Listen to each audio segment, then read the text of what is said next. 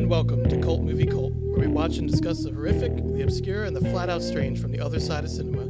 I'm Mark Dickerson. And I'm Jeremy Fink. And this is the third installment in our series After the Bomb, Sci-Fi Movies of the 1950s. Today we'll be discussing 1958's Attack of the 50-Foot Woman, directed by Nathan Hers. Hey, what's going on here? Harry! Sounds like someone calling your name. Harry! Harry! It's your wife. She's running the town looking for you. Come on, I gotta get you out of here. No! Sees me out there, she'll kill me. She's crazy. Attack of the 50-Foot Woman, directed by Nathan Hers, follows the story of a woman named Nancy Archer who comes across a strange glowing sphere in the desert, and nobody believes her. Her husband Harry, who is only after her money and is having an affair with another woman, uses her outrageous claims to try to prove that she's crazy, so she'll be sent away to a sanitarium. His plan, however, backfires when, through a second contact with the glowing sphere, she is suddenly turned into a giant and goes out to get her revenge. Yeah, this was a fun one, Jeremy. First time I saw this one. You had seen this one before, though, right? Yeah, I've seen this one a good handful of times, actually. It's definitely a favorite of mine from that era. Yeah, really, I can see why. Yeah, really a wild ride. A short very short length for a feature film. I think the runtime Yes. is 65 minutes or something. Yes. Close to that. So Uh-huh. really concise. You kind of get in and you get out, and it's pretty crazy the entire time. Mm-hmm. Certainly. So this was made, I guess, to piggyback off of the success of similarly themed films such as The Amazing Colossal Man and Incredible Shrinking Man, both from 1957, so the year before this. And this was, I guess, made in that vein because when you first see this film, at least I thought, why did they make this? Like, what made them think? What even gave them the idea? Yeah. I mean, it's genius, but how did they come up with it, in Hollywood where there's not many original ideas? Yeah. So, yeah, and then I was looking into it, and it made sense when I realized that, yes, there were other films around this time that were very successful, and they had to do with either growing or shrinking, I guess, of the main character. So this made sense in a certain way, and this is more of like a exploitation film almost. It kind of has that vibe to it. Yeah, right? This film for me, it really feels like a kind of strange blend of genres. The thing that kept popping into my mind, have you ever seen the film Kiss Me Deadly?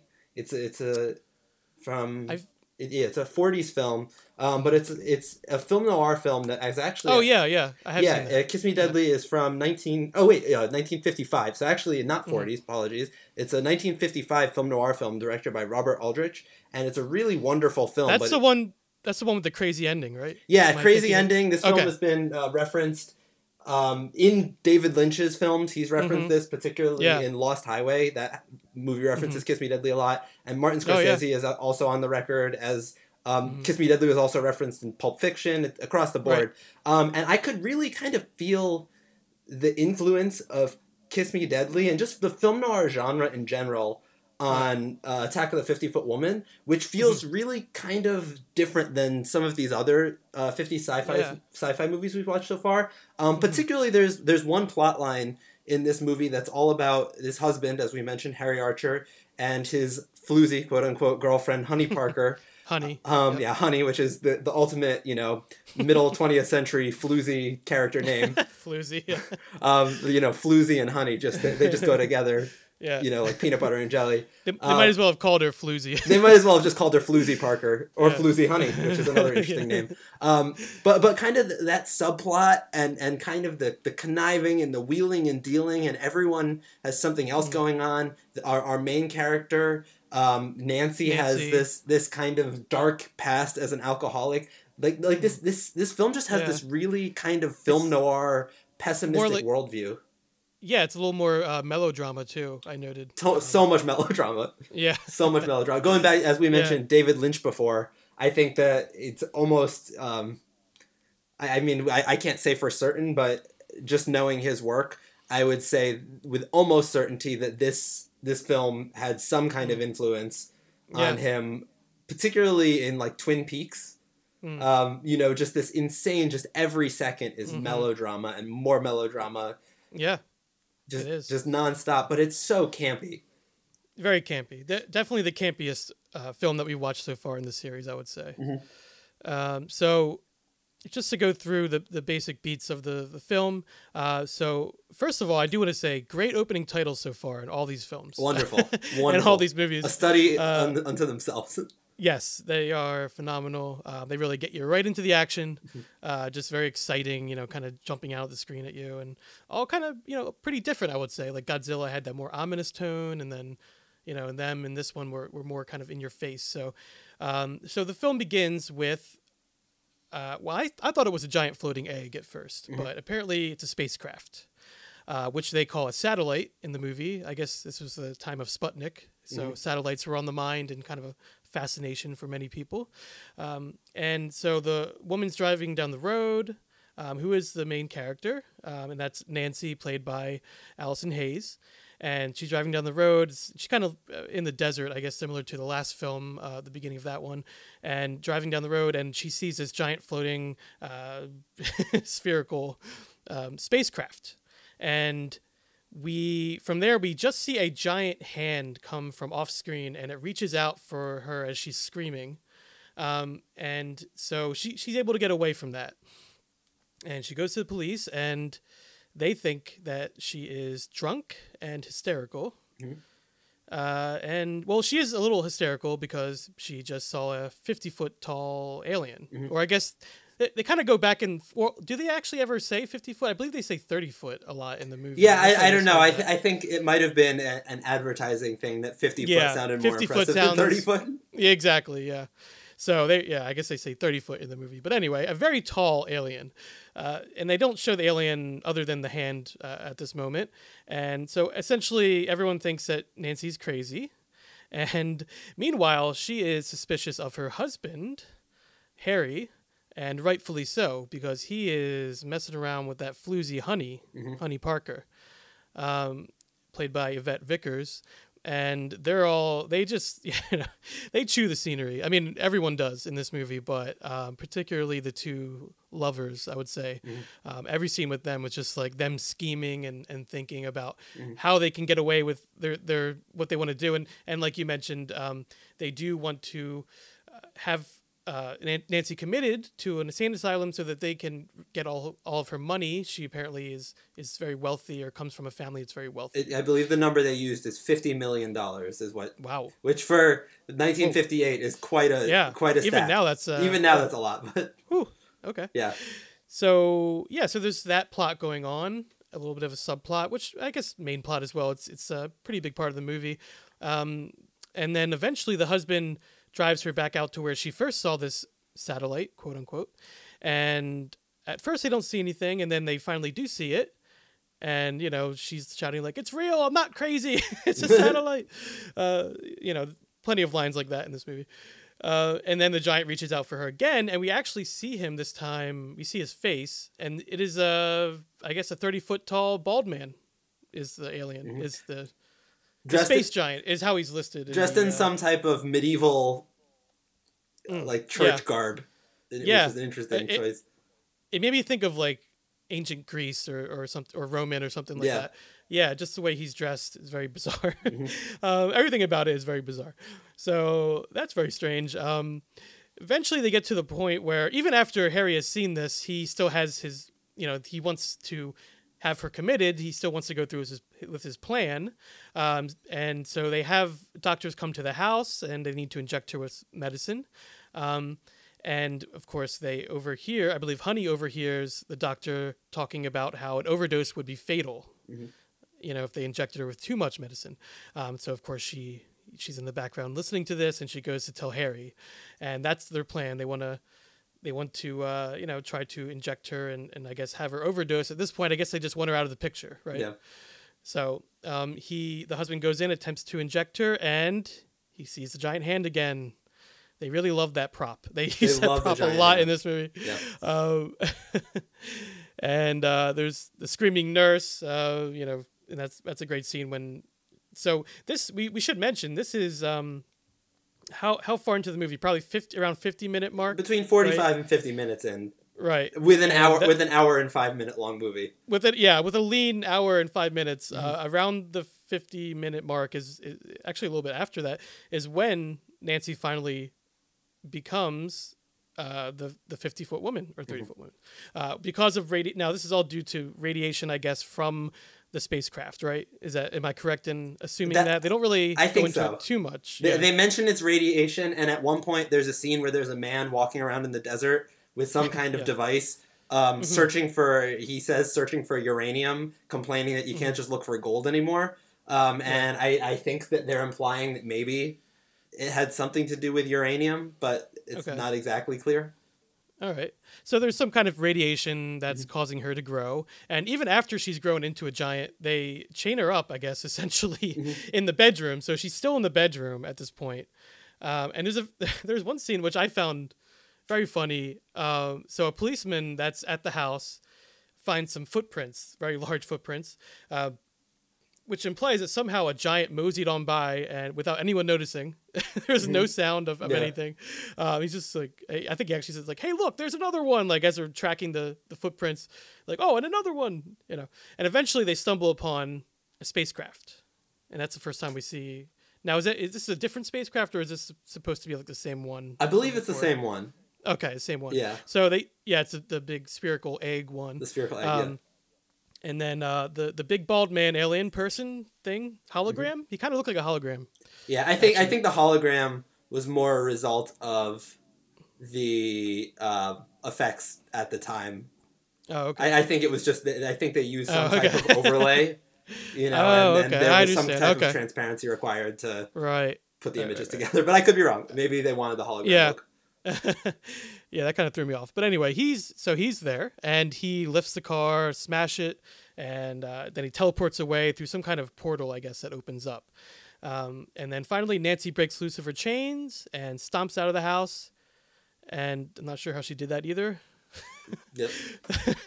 Again, I was like, did I miss something? Or like, I love that this movie just doesn't explain things like that. They don't have time. Now she's just out of the house. She's out of the house. Yeah. Yeah, she's on her own. She's going out, and she's that has that iconic moment where she screams, "He's with that woman!"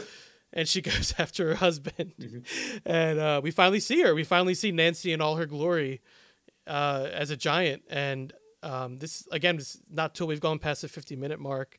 Of a 65-minute movie, do we see this? And so up until now, like I said, they really made use of that hand prop, the giant hand and arm that kind of come in and out of the frame, and they actually use it again at this moment. It's kind of a King Kong moment here because her hand goes through the window, kind of searching for a husband through different houses and things like that, and eventually she gets to the bar where her husband and his lover are in the bar, and the husband grabs a pistol from the police officer and shoots at her, and but she's able to grab him and she takes him away. And if the movie was fun before, Jeremy, I thought it was really fun at this point. I mean, this was like what you've been waiting for. She's out rampaging the streets, and the only thing is I wish it lasted longer. I mean, I know this is a short movie, and I do appreciate how it kind of gets in and out, but this part, obviously you just kind of want more of this. But that's what everybody shows up for. What I was just thinking about is how fascinating it would have been if this movie wasn't called Attack of the 50-Foot Woman, and if you had no idea that that's what it was going to turn into. What an insane ride. I mean, it's already an insane ride, but if you're just sitting there watching this movie, and then 50 minutes in, all of a sudden, what was... obviously she comes across the alien thing in the desert, but like all of a sudden, just out of nowhere, she just turns into a... That would be a really, really shocking thing. Well, like you said, it was a very attention-getting title. Yeah, Attack of the 50-Foot Woman. It's a great title and poster. But we'll get to the poster in a bit. But great poster, yeah. So you can't fault them for that. But I agree. I think if you had gone 50 minutes into this movie and that hadn't happened yet, when it did happen, you'd be very shocked. Yeah. But because the movie is called that, you are anticipating it the entire waiting time. So, and also real quick, the scene in the bar where she reaches in and grabs her husband. I love the police officer in that scene. He's almost like I forget his name from that show, Andy Griffith show. Yeah. He's just feebly firing his pistol at her, and it's done so meekly or poorly acted, I'm not sure, that it made me actually laugh out loud on that part when he was doing it. But anyway, so eventually she goes into... Now she walks into power lines, I believe. Yeah. Or they're firing at her. It seemed like there was some kind of combination of them firing at her and the power lines, and maybe they hit the power lines, but there's some type of explosion. Yeah. And she's taken down to the ground, and that's where she passes away. She dies. And there's that last scene, which is very much, it must have been either an homage to King Kong or, ripping it off, either one. Yeah. But it's, they have that last line where the police are looking at her, and one of them says, she finally got Harry all to herself. To herself, yeah. And it's just a kind of like down note that they end on. It is sort of a tragedy. Oh, yeah. Well, and much that's like why King Kong. I really think this is a film noir movie, ultimately. A little bit, It yeah. just has sure. this sci-fi element. It has that kind of dark element. But really, like, the kind of overall tone is much less sci-fi. Like, they don't really spend... we've looked at a couple other films, both Godzilla and Them, and both of those films really spend time getting into the science and the details. You understand that there's some kind of moral dilemma about the science about the science that's involved, and they're really looking at the problems and solutions that science present in the world. Whereas this film, it's really just about people screwing each other over. It's really just about relationships. It's about people getting pissed off and wanting revenge. It's much more thematically. It's much more in the film noir vein than it is in the which is what I think I like so much about it, because at least personally, the sci-fi movies that the thing that I kind of generally like the least in the sci-fi genre is that kind of explanation of things, the huge amounts of exposition, all that. I tend to be much more drawn to character-driven stories. And what I like so much about this one is that it really is, even though it's so melodramatic and it's just funny as hell for reasons, it probably wasn't meant to be funny at all times. Certain things were definitely meant to be funny. But, it wasn't meant to be funny across the board, maybe as much as it was. I don't think this is one of those movies that's so bad it's good. I think that there are some really genuinely, like, cool moments, some really fun moments. Well, like we said, it's certainly the campiest film that we've seen so far in the series. And there was a lot of melodrama and cheesy dialogue. It actually seemed like it was made for MST3K. Mystery Science Theater 3000, that kind of movie that they would just eat up and have all kind of insults for. But yeah, like you said, Jeremy, there's lots of different elements to the movie, which I appreciated as well. There's sort of that crime element, which I guess goes along with the noir. There's also like I said, the exploitation angle, where it kind of feels like Revenge of the Scorned Woman kind of film, which is kind of like almost its own subgenre. Yeah. But there's a little bit of that as well. And did you think the movie played with gender roles or anything like that? Do you think it was being cheeky, or do you think it was playing into that kind of thing? Or I think looking at it now, we can see it that way. But and I'm not one to state the intention of a writer or director, of course, anyone who worked on it. My guess would be that probably wasn't the goal. It was probably, as you were just saying, more in this vein of exploitation. I mean, the fact that when she becomes this giant woman, all of a sudden, even though she's been wearing relatively normal clothing for the time period, as soon as she becomes this giant woman, I mean, maybe I guess that, like, she became giant and someone she just quickly wrapped herself in bed sheets or something like that. But it seemed kind of more likely that just she was giant and there was something kind of erotic and wacky about it. So my guess would be that the intention wasn't necessarily something that was, feminist, or even though that probably wouldn't have been. But I also don't think it was malicious either. I feel like no. Yeah, like it was very playful. The whole there was respect for it, and it was self-aware enough, I think. But it is interesting, kind of looking at it from this 21st century, in a kind of feminist critique, to look at this film, because there are some things in it that are kind of subversive for the era. Yeah. Obviously, there are a lot of things that are not. Going back to this Floozy character, I think she was very in line with the kind of very stereotypical portrayal of the femme fatale, except not quite as clever and not quite as... She was just literally basically there to be a sex pot and drive this guy to do things that he shouldn't be doing. But something about the fact that there was this woman who, our main character, Nancy, it's like she's a woman who in the 1950s nobody would listen to, which is, women experience that now, so I'm sure in the 1950s it was even worse. And the fact that, like, she is allowed in this movie to get pissed off about it and to try to exact her revenge, even if there is this thing where, she's only after love, She just wanted love, but there's definitely a lot of anger there too, which I do think, even if it wasn't necessarily an intentional thing, it is kind of subversive and interesting for that era. She has a pretty dark edge. Yeah. Like she has like an alcoholic past and things like that, which I thought was interesting as well. So yeah, there's a little bit of that. And I wasn't looking for a definitive answer. I was just curious. It actually just came to mind now, just because we had talked a little bit in them about how there was some subversion of those kind of things, but also playing into it a little bit. So, because these movies, again, are of their time, as all of these movies are. And I did want to talk about the director really quickly, because I found this interesting. So first of all, this movie was shot in 8 days for $89,000. Unbelievable. Which was $10,000 under budget, apparently. Yeah. So this, kudos to them. And the director, so Nathan, is he credited as... He's credited as Nathan Hertz. Nathan Hertz, okay. So his real name is Nathan, I'm not sure if I'm saying it right, but Juran, Juran. Juran, yeah. Yeah, Juran. Probably Juran. Probably Juran, yeah. And so he was billed as Nathan Hertz, and although... So Duran is his middle name, I guess. And apparently this was because he was embarrassed by this film's low budget and poor quality and, the fact that it was a quote-unquote monster movie. I believe he showed up on set not really, I guess, grasping the full weight of what, or, not knowing the whole story, I guess, before he came on set, which is... I think fairly common back then. It was a little bit more like director for hire kind of atmosphere. So directors would kind of just show up, and when he was told what he was shooting, he was.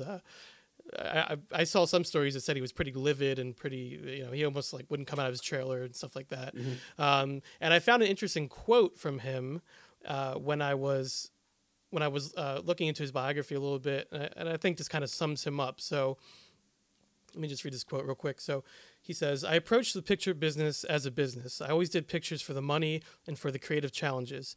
I wasn't a born director. I was just a technician who could transfer the script from the page to the stage and could get it shot on schedule and on budget. I never became caught up in the romance of the movies," which I found pretty candid, And that was in 1989. He said that apparently for a science fiction fan magazine. Yeah. So yeah, pretty candid about it. So it's not like he was putting on airs or anything like that, because obviously this film, Attack of the 50-Foot Woman, went on to become such an iconic cult film, such a huge sci-fi movie. Although that is interesting coming from him, because it's like one of those things where in this particular movie, he wasn't happy with the result. So he didn't take his name off of it. He didn't do the Alan Smithy thing that some directors do, but he did change his name, which is a strange thing, because if he's someone who views himself as a technician, maybe he views this as failed craftsmanship or something like that. But there was clearly some emotion if he was angry enough or disappointed enough, I don't know. I'm not to say not to contradict him. He has his own opinions of his work and how he approaches it. But I don't know. I just think that's an interesting kind of combination of philosophy and action. Yeah, or even as approaching this film as a special effects movie. Yeah. Even looking at it in that way, it was pretty, I wouldn't say revolutionary or anything like that. I mean, there had been movies that were similar to this around this time or before this, but,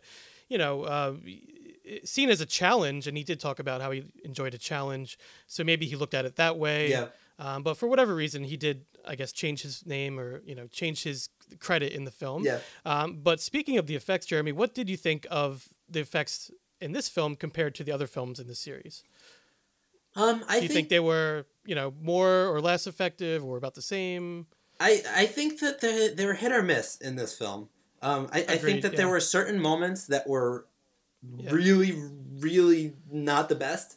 That where, like, even as we mentioned before, the first time we see this giant guy, he's kind of transparent, and I don't think he was really supposed to be. And there were moments with Nancy, once she's giant, where she's kind of transparent. Although I personally actually really like the effect strictly on a kind of like, I don't know if impressionist is the word, but like something about the image and the looseness of it. And this kind of strange glow was really, really attractive, but not necessarily in terms of the verisimilitude. It didn't make me think that it was more real. I just enjoyed the aesthetic. But then I think the moments that were really strong were when they used miniatures with this giant woman. And what was so cool about this is, and I don't know if it's just a gender thing, because the monster, quote unquote, was just a human woman. you know, and not quite as stiff as, like, you know, you look at some of these other movies where they have a man as like the giant or the creature or something like that, and there's something that feels really stiff. Or even compared to the giant man we see in this movie, he still feels like this kind of sci-fi character. But the fact that when she was giant, there was still a lot of real, like, personality and flair to her. Definitely. Especially with these miniatures, and she just looks so big and hulking. But also there was this, like, kind of sadness to her face, but also this kind of, like, you know, sexed up exploitation quality, which felt really kind of strange and interesting for a special effect, because I feel like special effects so often can be kind of cold. You know, it's like it can express what it needs to express, but it kind of can suck the emotion out. And I think that what was so cool with this is when the effect was done well, all the emotion was still there. Yeah, in this case, I would say that the acting is what makes it work in a way. Allison Hayes, the actress who played her, she's kind of what your eye just goes to her, not only because she's a giant, but because her acting, I thought somehow when she was a giant, her acting was even better. Like, it just, you really felt for her as this kind of tragic figure by the end of the movie. And she'd been tragic throughout, but up until, you know, but even when she is, you know, hulking over everyone, she still has to, you know, she still has challenges. She's still fired upon, and she has the power lines to contend with. And so you never really have a moment where you're not really feeling for this woman. And I thought the actress Allison Hayes did a great job with that. Yeah. And, you know, she's melodramatic as well. But I thought I think everyone was on the same page with this movie. And really quickly, you know, just to piggyback what you said about the effects, Jeremy, yeah, I agree. I think it's pretty hit or miss. And I think as great as some of the effects are, I think they could have went a little bit further. You can kind of tell it was a little bit phoned in, maybe from the director. Also, very, very low budget, much lower than either of the other movies we've looked at. Because when I first began the movie, I guess I thought there would be a lot more, like, you know, forced perspective type shots and interesting trickery, camera trickery and things with the sets and miniatures and things like that. And there is a little bit of that, but not too much. There's not many effect shots at all up until the final moments of the film. You do, like we said, they do make use of that giant hand prop, which we do see a lot, which, you know, it's economical. And like we said, they were under budget, so good for them. And it does add to the kitsch of the whole movie. So there's that. But I guess from a special effects standpoint, I was a bit disappointed in that regard. Yeah. You know, especially compared to the giant ants we saw in them, and obviously Godzilla was amazing. Yeah, Godzilla's those miniatures. Yeah, that's a whole nother level. But the movie we're going to talk about after this, I was very impressed with the effects, but we'll get to that later.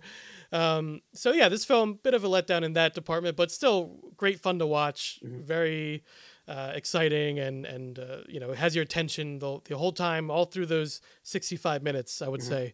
And real quick, I just wanted to mention two other quick things. The poster for this movie, which you brought up, Jeremy, or otherwise known as, like, the, you know, I guess the advertisement for the film, very interesting. It was designed by Roger Corman, and it's also in the Museum of Modern Art, apparently, as in their permanent collection. And it really is a great poster. It's very iconic, you know, for this kind of movie, and for, I would say, cult film in general. Just that her on that cover, you know, the image is nothing like what we see in the movie, but it's something. It's really a great representation of everything, and they did a great job with that. Roger Corman did, apparently.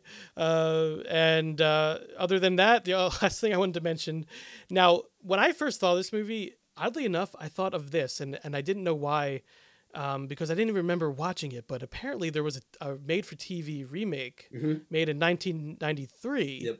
And I guess I had seen this movie because when I was pulling up clips of it, I was like, wow, I remember this. And so it was somewhere in my subconscious, and it starred Daryl Hannah and one of the Baldwin brothers. I forget which one. And one of the lesser known Baldwin brothers. And I was fascinated by the fact that it was directed by Christopher Guest, which I either forgot or... Yeah, but it kind of makes sense because it very much goes for the camp angle. It wears it on its sleeve. I would say I watched a couple clips, and it was exactly how I remembered it, just over the top, campy, maybe even more than the original that we're talking about. It just Yeah. really goes for it. And I could see Christopher Guest just behind the camera, just kind of snickering to himself and giggling, because this was obviously before he was a big name and things like that. So, well, I guess he was sort of relatively, Yeah. well, he was well known, I well guess, known, at the but- time, but he hadn't really gotten into his niche yet, or his niche, yet, with, his type of mockumentary films. So I guess this was kind of like a, director for hire type thing for him. And in a certain way, in the campy, very comedic tone, it kind of does make sense. So I just found that kind of interesting. But that was all I really had to say. I mean, it's a short movie, and I didn't have too many notes, but I really had a good time with it. Really glad I saw it finally. I've always wanted to watch it. And I was also reminded of another movie we talked about, Jeremy, towards the end of Dude, Where's My Car? There's a, Yeah, I feel like an homage. that was one to thing this I wanted movie, to bring right? up. Yeah, so in Dude, Where's My Car? There's definitely an homage to this film. They take it in a slightly different direction. They lean into the exploitation angle a little bit harder than this one even does. But clearly inspired by this. But clearly inspired by it. And there's a certain there's a certain thrill about this concept. I know I was looking at the Wikipedia page for this, just seeing some of the references. And I apparently, like, Johnny Bravo references at one point. The cartoon show Archie's Weird Mysteries, based on the Archie comic books, referenced it. Teenage Mutant Ninja Turtles. This something about this movie has really stuck with people. It might be the poster, as weird as that is to say. I'm sure it's a big part of it. Yeah, Sure. I know this poster was in. Because I remember the first time I heard about this movie was I watched Pulp Fiction, and I saw the poster was in the background during that Yeah. really famous restaurant scene with Right. Uma Thurman and John Travolta. And so that was kind of the first time I was introduced to this movie. But there's just something about this one that just kind of seems to stick with people. Like once you don't even have to have seen it, you just kind of feel like you know about it. And I think part of that is because it is a woman that is a giant. You don't usually see that in these types of films. So I think it was so different, and it wasn't done too much after this. Yeah. So that people kind of have that iconic image in their mind, and also just the camp overall. I'm sure it doesn't hurt.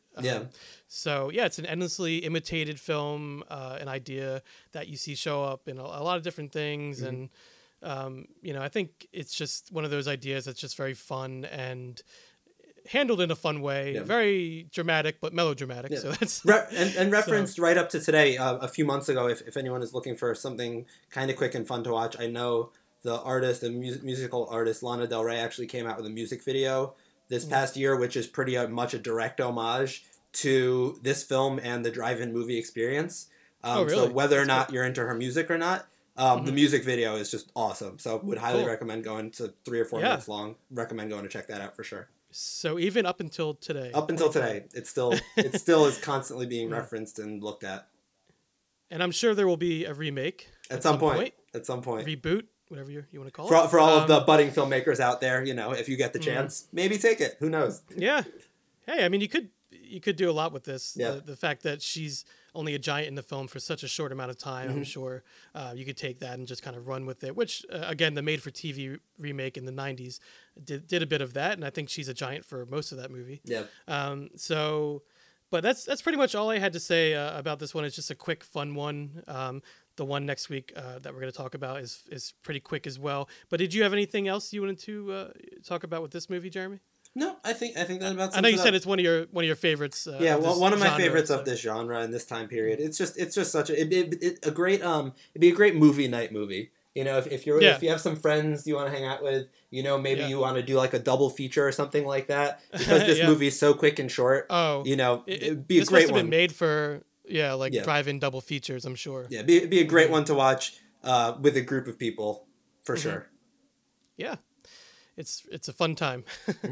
And so now I just wanted to close out by saying a couple different things. For the next part of the series, we're going to be talking about Fiend Without a Face. And like I said, the special effects in that one, just phenomenal, which I was totally taken aback by because I thought there would just be invisible the entire time. But definitely check out that one if you want to watch along with us and hear our discussion on the next part of the series. And I also wanted to mention that we have a new graphic, a new illustration for Cult Movie Cult that you can find on our various social media sites and as the main icon of our podcast. And that was done by Elaine Collins Hasford. And you can find her on Instagram at Truly Truman Art or at her own website, which is www.trulytruman.com. And she did a phenomenal job with that graphic, and I'm really impressed with it. It's sort of a collage of different movies, different cult films that we've talked about, some not yet, but probably we will eventually, and different iconic characters and moments and things like that. So it's really cool, but I'm sure you'll see it if you're listening to this. So definitely check that out and check her out as well. All right, so that's going to do it for Cult Movie Cult. Thank you for listening, and you can find us on Twitter, Instagram, and Facebook. If you have any cult films you'd like to hear us discuss on the show, or if you'd like to officially join the cult, be a guest on the show, please feel free to reach out to us at cultmoviecult@gmail.com. This has been Cult Movie Cult, and until next time, so long from the other side.